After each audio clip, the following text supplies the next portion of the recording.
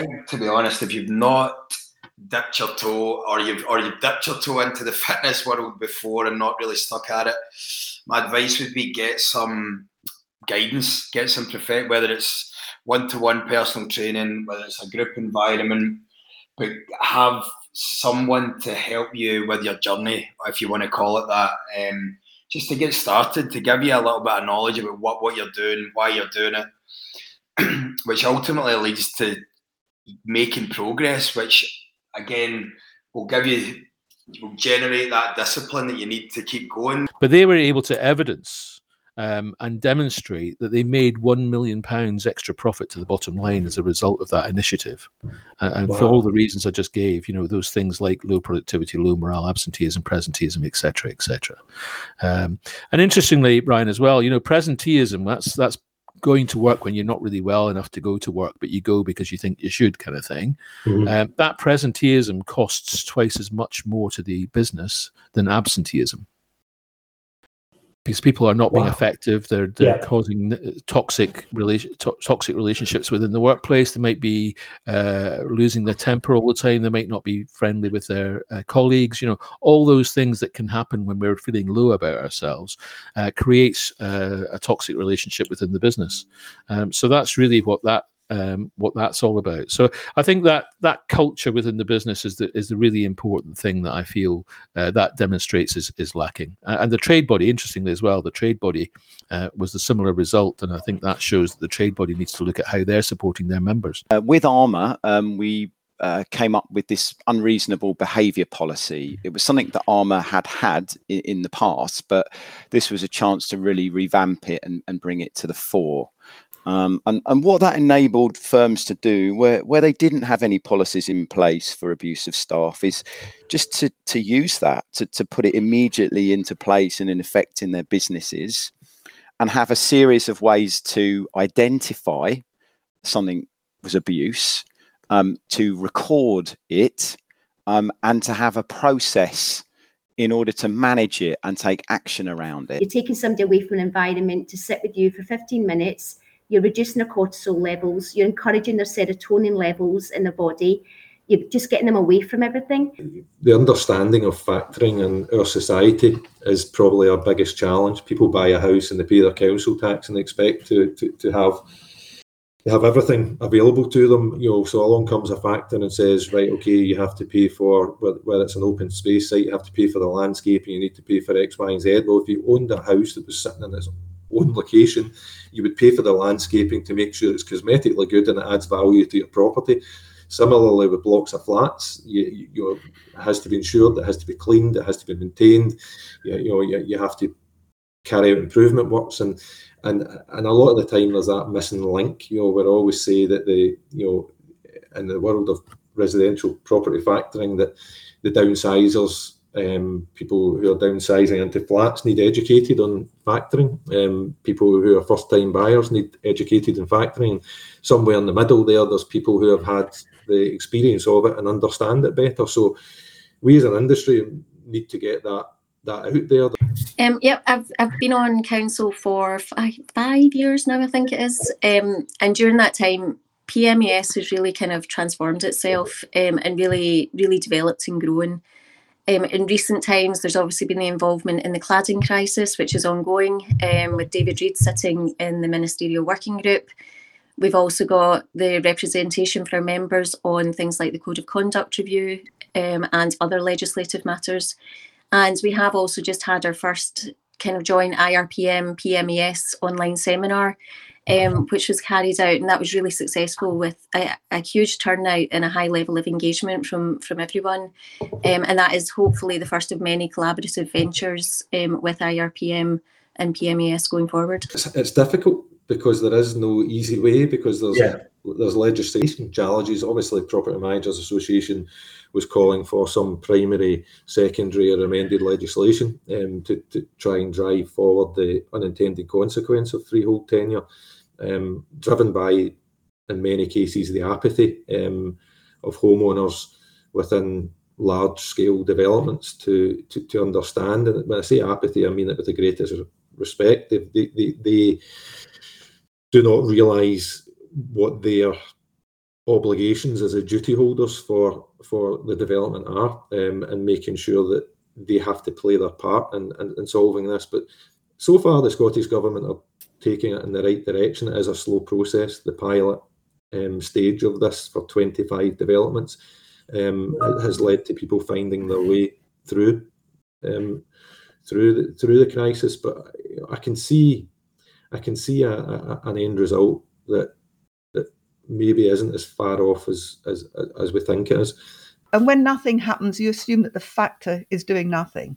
Mm-hmm. You maybe don't understand that, the factor is running around trying to get other owners to sign up, and people are refusing, going back to the thing about enforcing repairs. And I think it would really help if factors had really good communication systems for telling owners what's happening and just saying, we are still waiting for some owners to get back to us, or, we are trying to get quotes, just letting people know that things are happening. It's not just nothing that's happening, because if they don't hear anything, they assume it's nothing happening. One of the things other people on the podcast talk about often is the kind of challenges they face within the industry. Because it's not an easy industry to work in, and we've spoken a lot about the IRPM survey over the years and these sort of things. But what challenges have you faced in the industry? I think the diversity of the industry, I think no day is like another, which I personally found as a challenge to begin with, until I had the experience and knowledge where obviously anybody would gain confidence. But I did find it quite overwhelming at times to start with. There's a lot to learn, but I think if you have the right support and the right training, it'll give anybody the kind of foundations to build upon. Been driven by things like the Property Factors Act, because obviously all factors must have a written statement of services which sets out effectively a service level agreement saying that exactly this is what your factor will do, and this is exactly what they're going to charge for the service. So that information is certainly a whole lot better than it was before the Property Factors Act, and a lot of factors will now use client portals, which you'll be familiar with. They'll use, good information on website. They'll use customer guides and so on.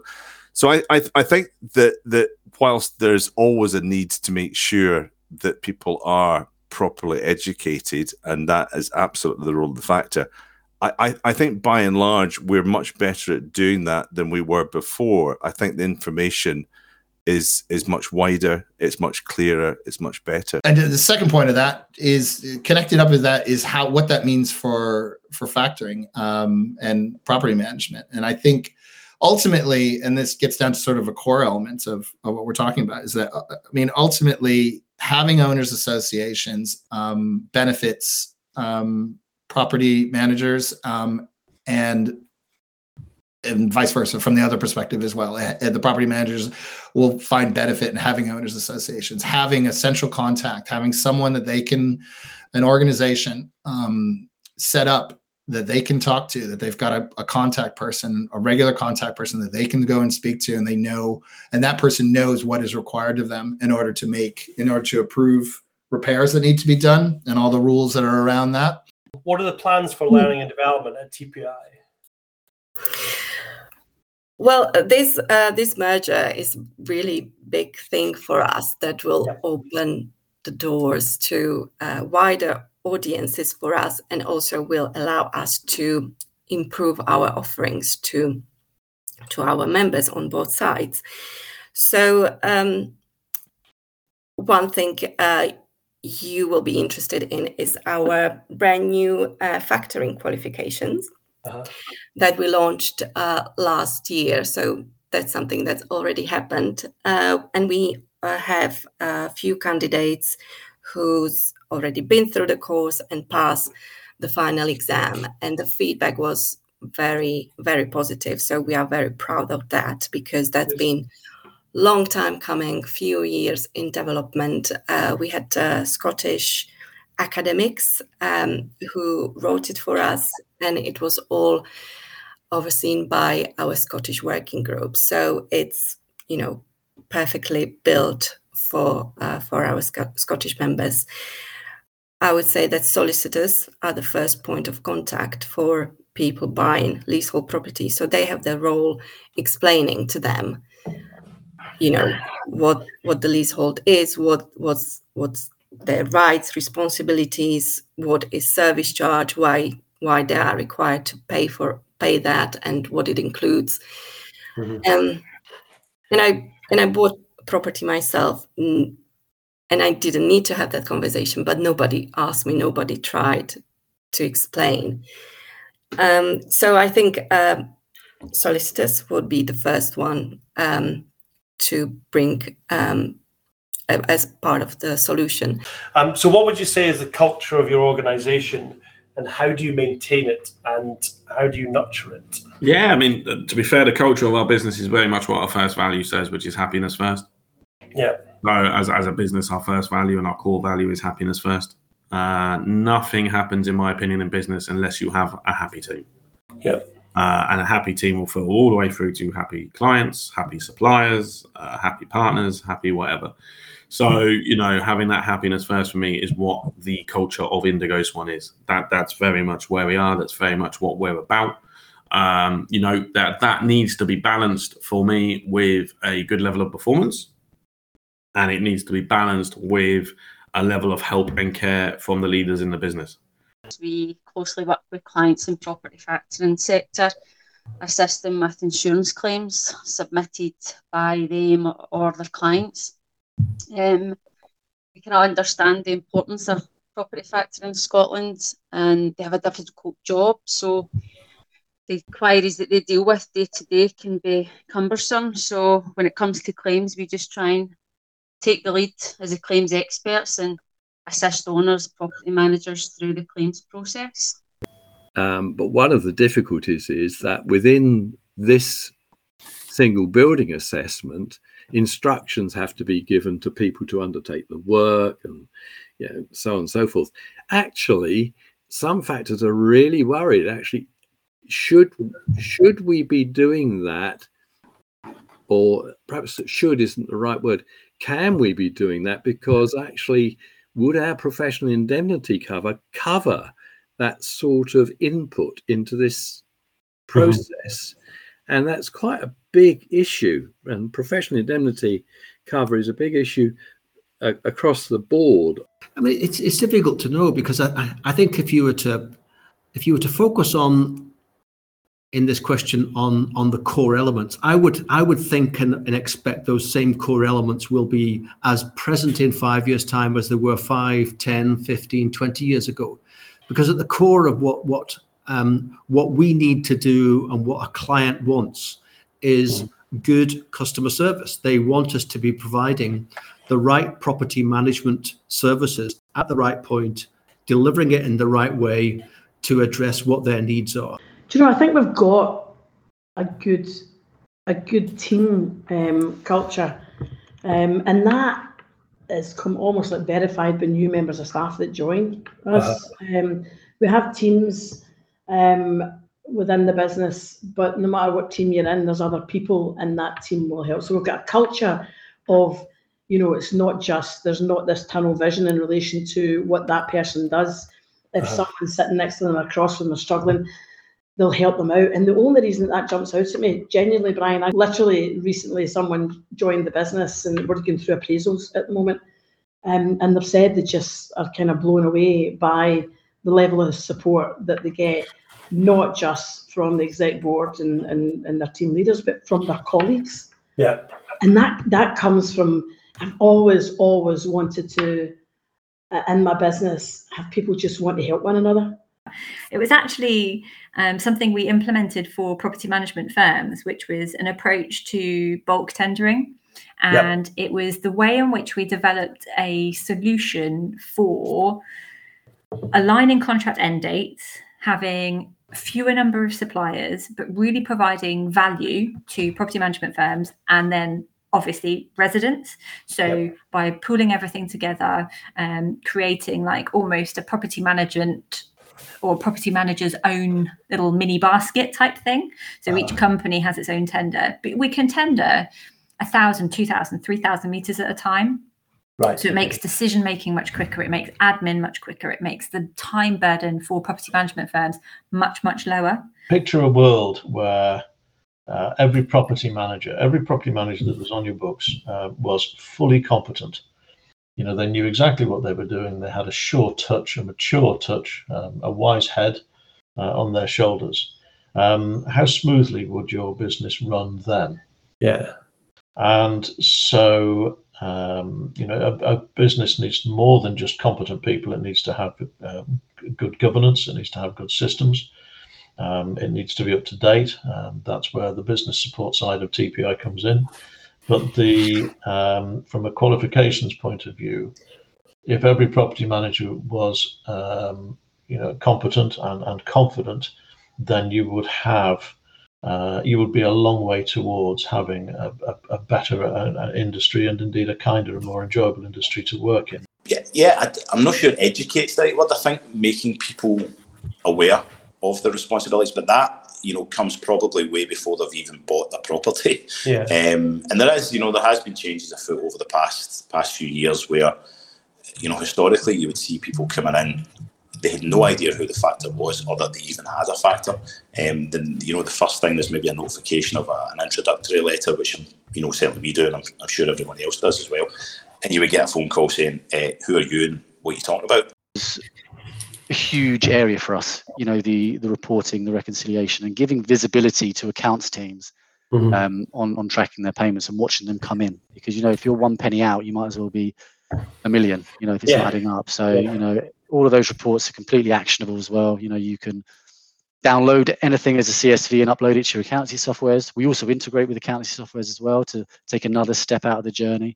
So I think that's I think those two are probably the biggest ways. And I think apart from that, for us as a business, it's sort of always been our sort of consultative approach to how we work with people. First of all, we want to understand that it is the right fit. Then we really want to understand, people's payment journeys, because we've been working together now, so we wanted to make sure that if we work with CPL, we can provide something that's going to be of real value to CPL clients. Where do you think EV charging is heading within the industry? I think we need to kind of split it into kind of two independent areas. There's EV charging for new build properties, and EV charging for properties where there's a demand from the owners to retrofit. So I think EV charging for new build properties, we're already seeing this. Most, well, it depends when they were actually green lit, but most new build blocks of flats that are going up now are going in with the infrastructure there.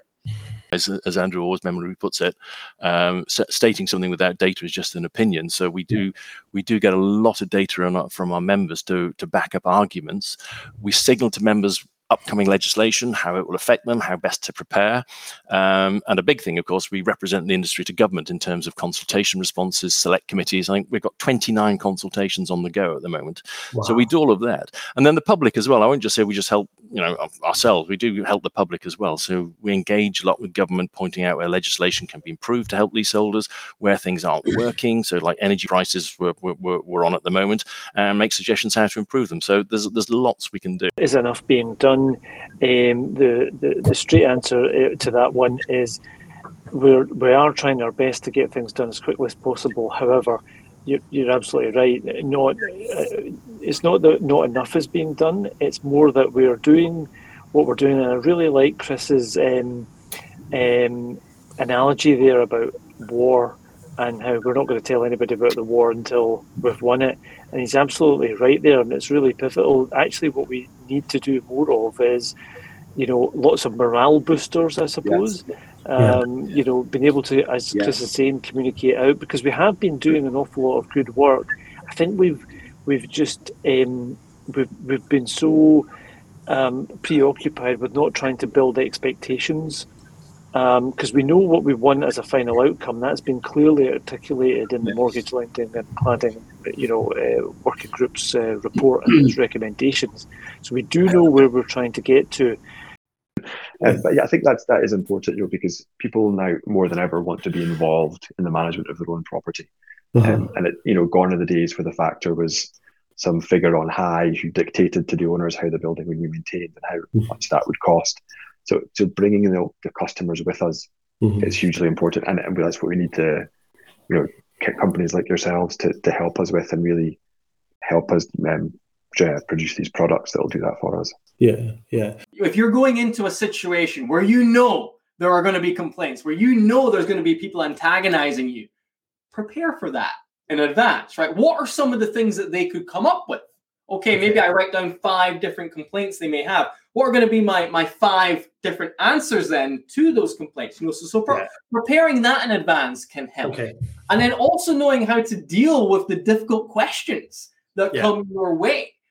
Having a response, a structure in mind for your response can help tremendously. You really are looking to have a combination of a whole raft of strengths in your team. So when you build a team, look at what the strengths you already have are, and then look at what other people can bring into that team.